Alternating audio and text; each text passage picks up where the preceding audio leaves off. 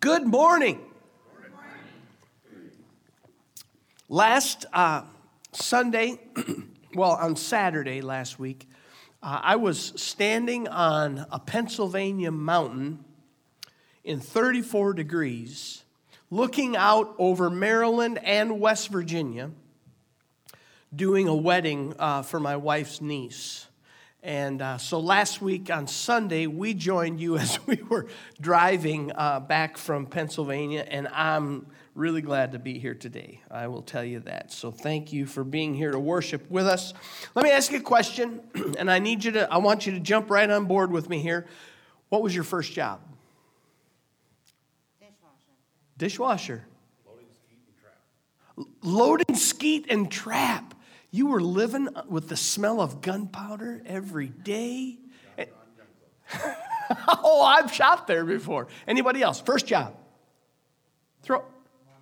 Lawn mowing? Okay. All right. Cleaning cabins. All right. My first job was milking cows. My dad thought it'd be a great idea. We had a couple they were over 60, and when you're like 13 or 14, they might as well have been 1,000, Now I'm finding out how young 60 really is going to be. Just want to make that clear. But my dad thought it'd be a great idea to approach this couple and to say, hey, I think it'd be a great idea for Kevin to live with you guys for the summer and milk your cows. I think that'd be fat. Don't you guys think that'd be a great idea for your kid? Right? Well, so I went and I milked cows twice a day throughout the summer. And I have to admit, I absolutely love it. My kids hate it because I use that as a story all the time. And especially my youngest, I think, doesn't like it. But that's what I did. That was my first job. And I was really smart. I parlayed shoveling cow manure, okay? I parlayed that into shoveling, let's just say, Mickey D's. And so I traded my overalls. I traded my overalls for those really snappy-looking brown polyester McDonald's uniforms from the late 70s. You know what I'm talking about?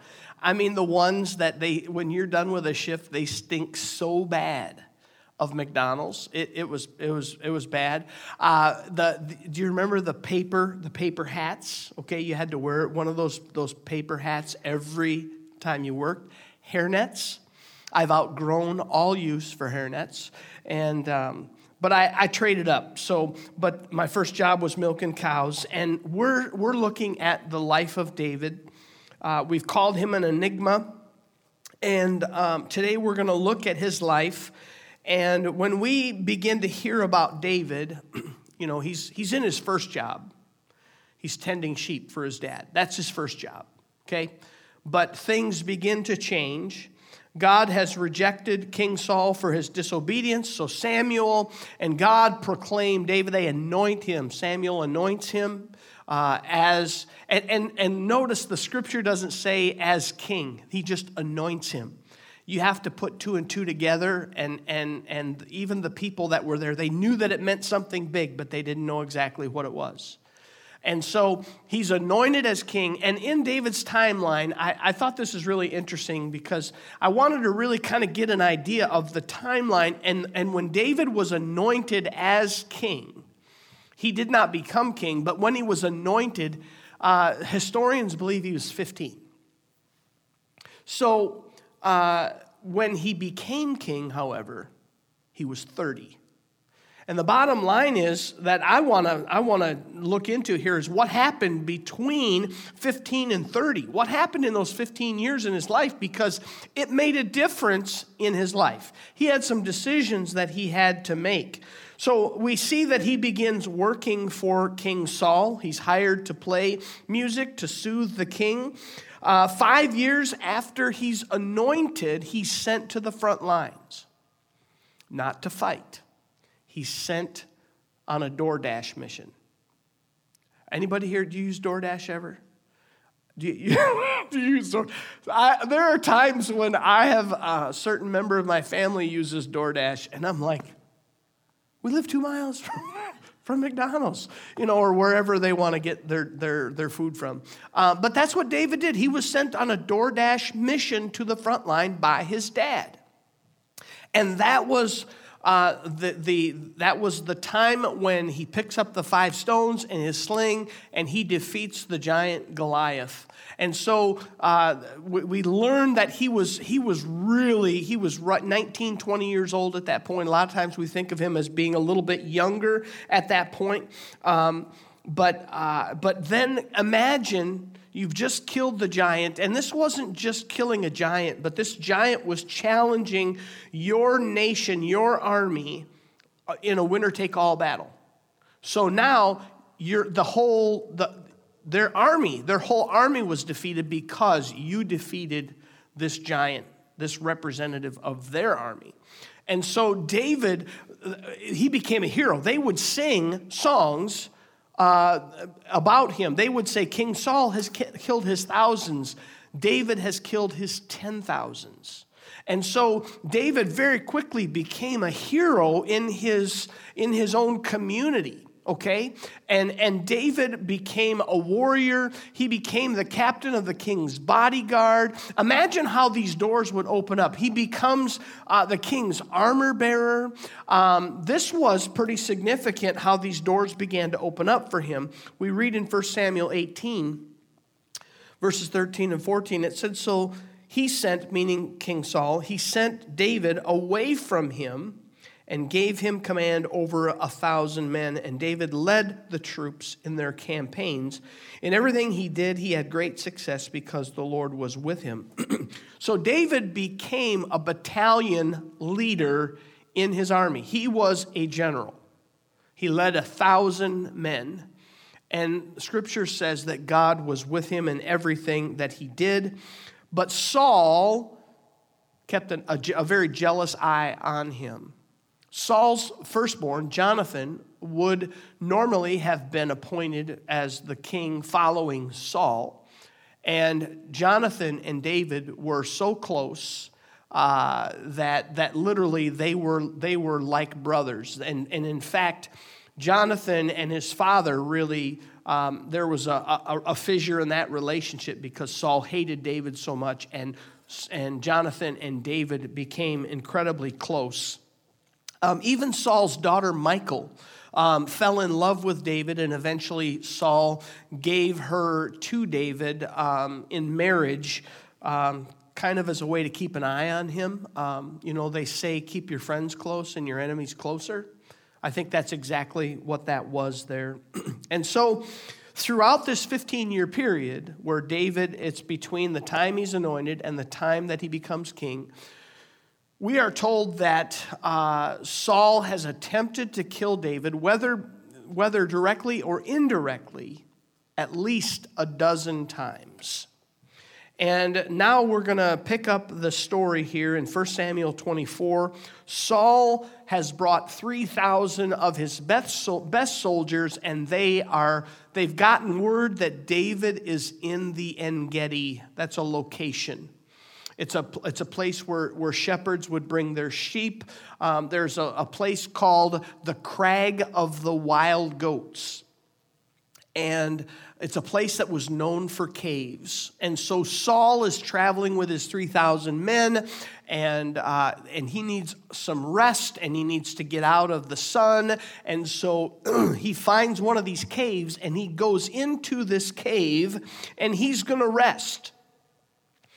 And he goes in, maybe he laid down, maybe he took a nap. I don't know exactly what it means. We're not given anything more than that. But what Saul did not know was that in that cave, in the darkness, was David and 600 of his men. So this is a big cave, okay?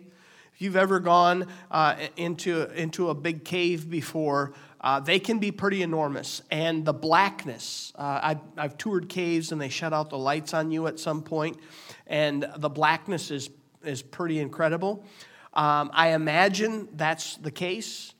And so these 600 men are there King Saul comes in, maybe he lays down, takes a nap, and I can read their minds.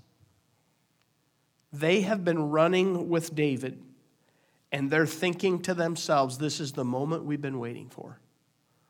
The king has made such a huge mistake, and today, this is all going to change because we're going to be able to take him out. That had to be their thought.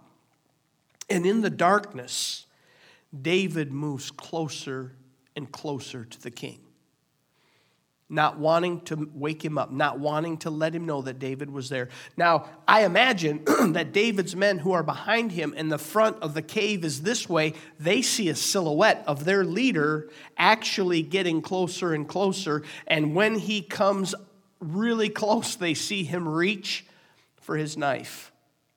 And he pulls that knife out. David is at a crossroads in his life. David is at a place where he has a decision to make. Many of us have been in places like this in our lives, maybe not as life or death as this one is, but we've been in places like that. Which way was he going to go?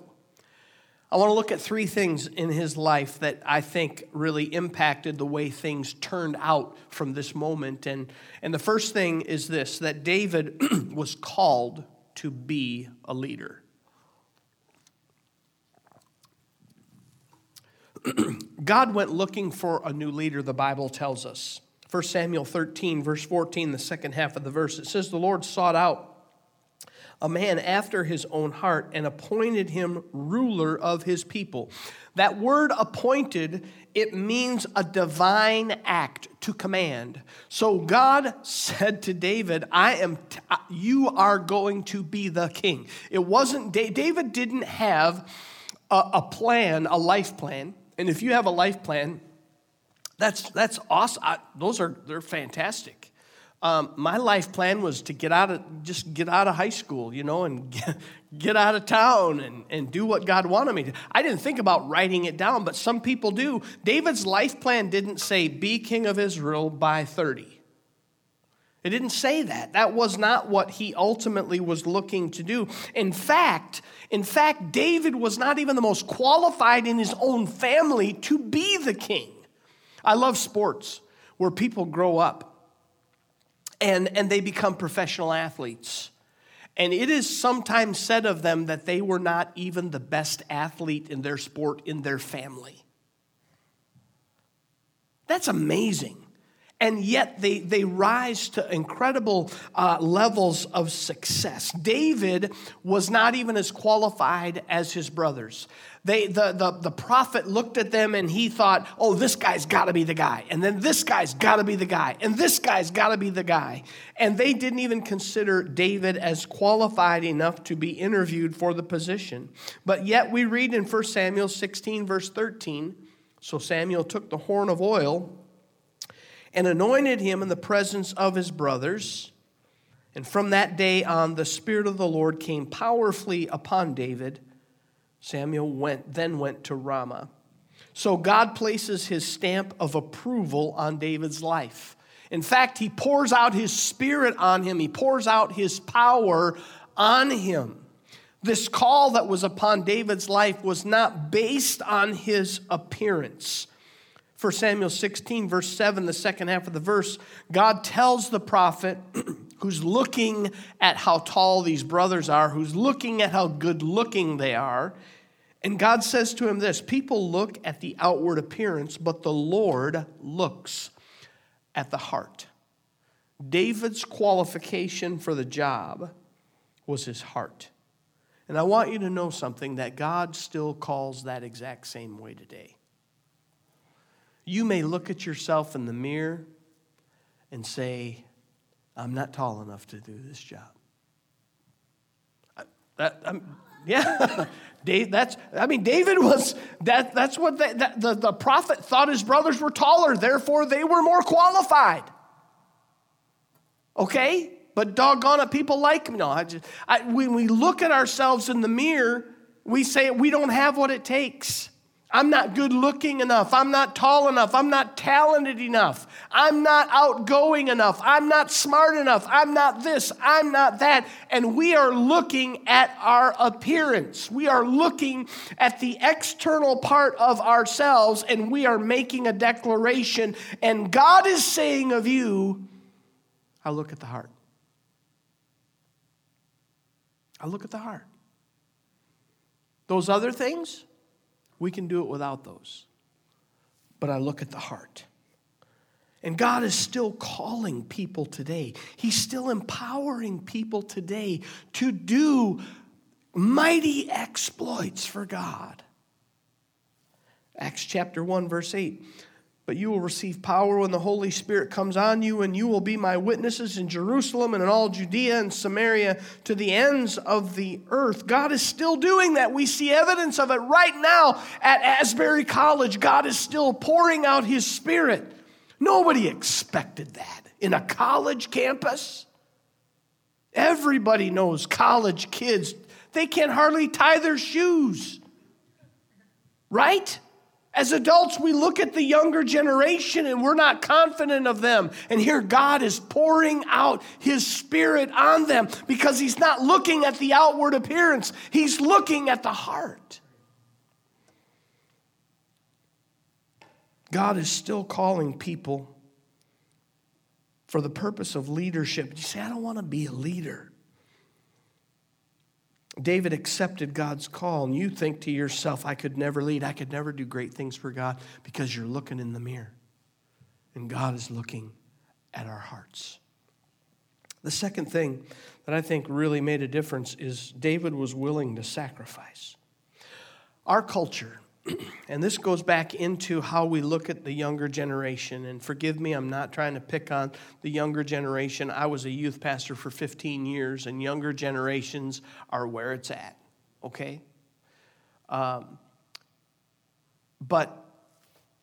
when we look, we watch some of these cool, renovation programs, and we see young people.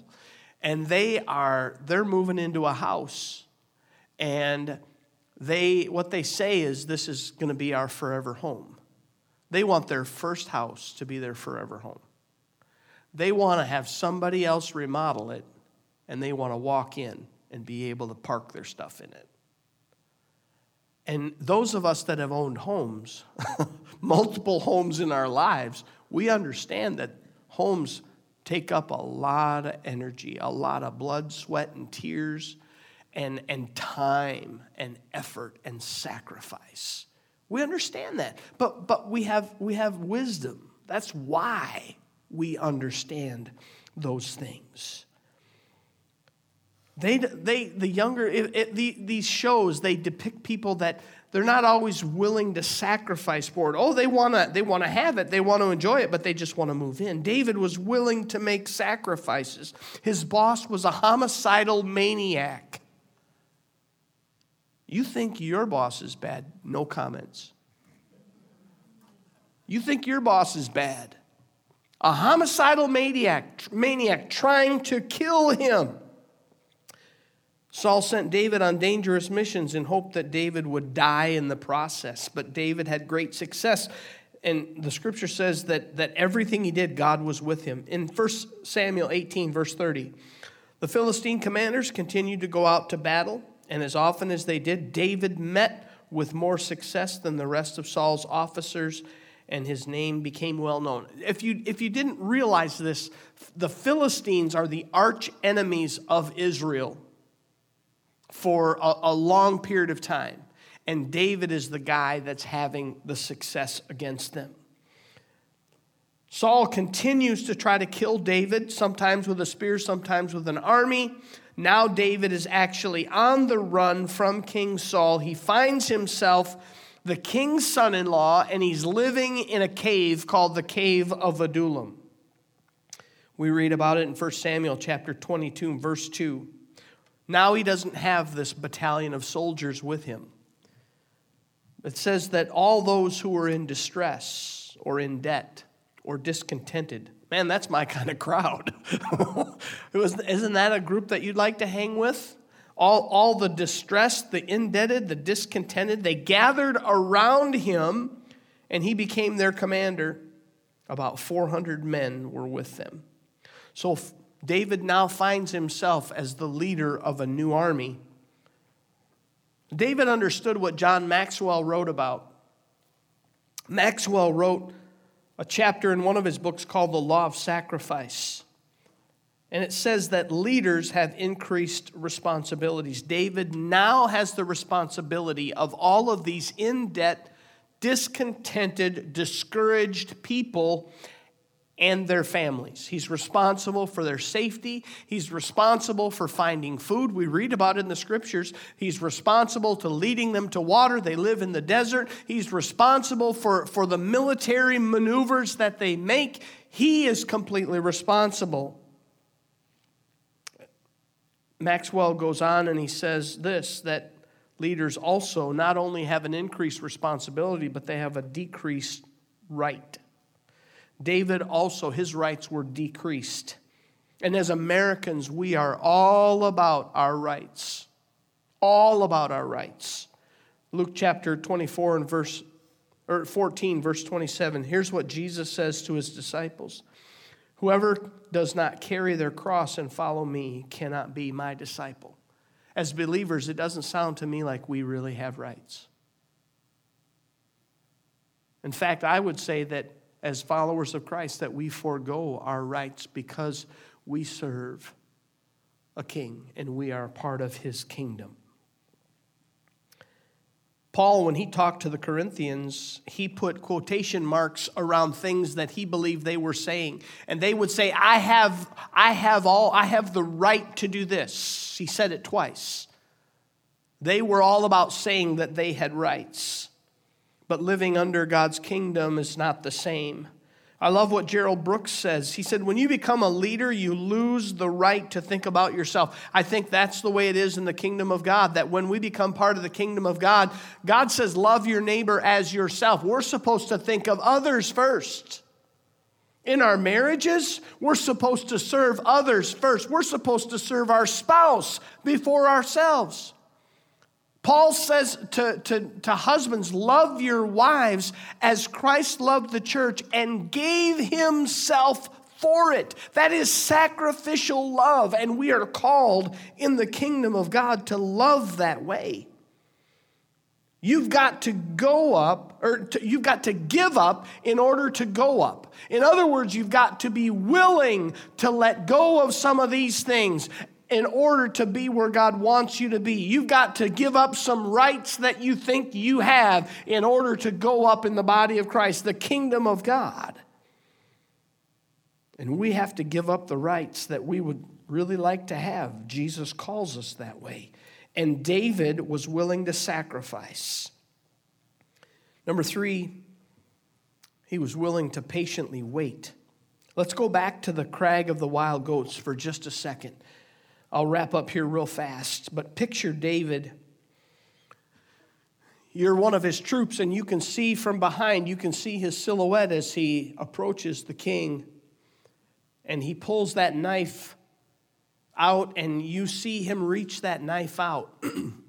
But instead of striking the king, he grabs a corner of his cloak, and he cuts that corner of his cloak off. And then he backs up into the darkness, and the king never knows that he's there. The king leaves the cave, and after letting him get a little bit away, David and his men come out of the cave. We read about it in 1 Samuel 24, starting at verse 10. It says, this day, this is David speaking now, you have seen with your own eyes how the Lord has delivered you into my hands in the cave. Some urged me to kill you, but I spared you. I said, I will not lay my hand on my Lord, because he is the Lord's anointed. See, my father, look at the piece of your robe in my hand. I cut off the corner of your robe, but did not kill you.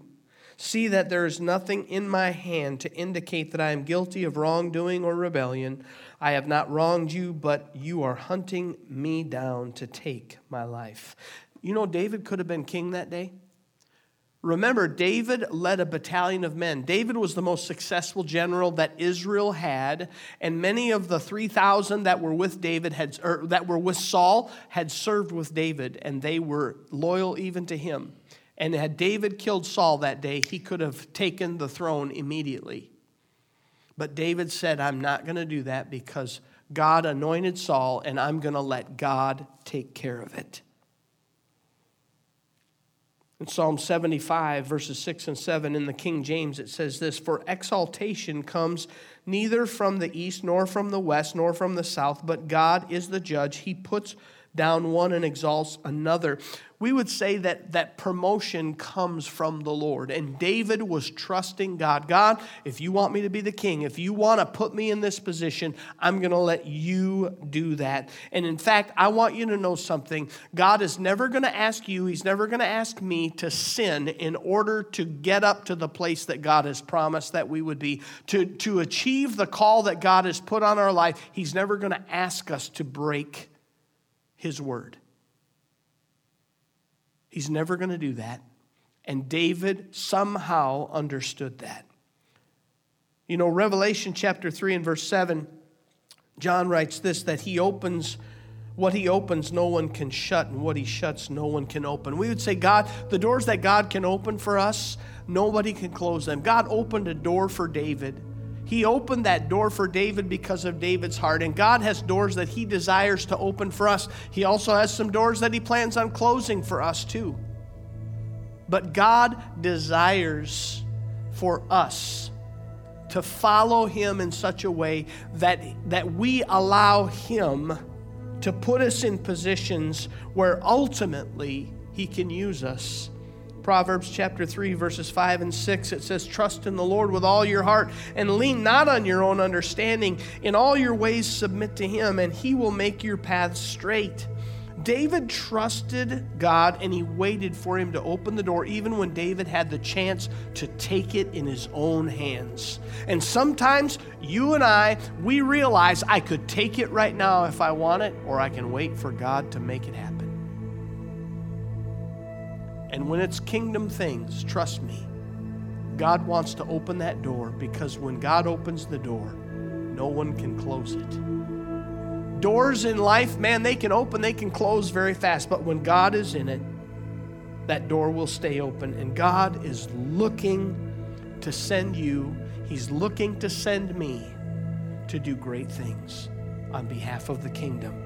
Isaiah 6, Isaiah has this incredible vision. He's in the presence of God. He's in the throne room of God. Verse 8, "Then I heard the voice of the Lord saying, whom shall I send? And who will go for us? And I said," this is Isaiah responding, "and I said, here am I, send me." Are we willing to go? Are we willing to give up, to go up? Are we willing to sacrifice? Are we willing to be the leaders that God is calling us to be? God is still calling.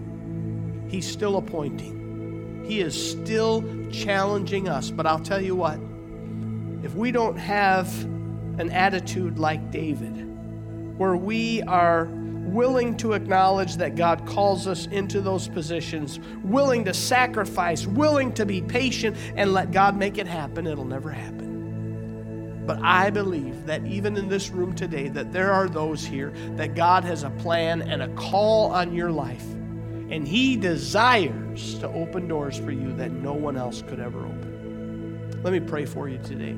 Father, I pray that as we have looked at David's life, and as we still look for it next week, I pray, Father, that we would understand that you are still calling people today. And we might say, well, you know, I'm already retired, or I'm halfway through my career, or whatever it is, but God, you're calling us for kingdom purposes. And I believe that you have a plan and a desire. And God, I believe you gifted people in this room, and you're simply waiting for us to say, okay, God, we say yes. Whatever your plan is, whatever your desire is, God, we want to do that plan. And Father, I pray today that we would realize that sacrifice is part of that plan. that we would realize that leadership is part of that plan, that we would realize that being patient and waiting for you to open the door is part of that plan. Father, I thank you today for your word that has encouraged us. We thank you, Lord, in Jesus' name.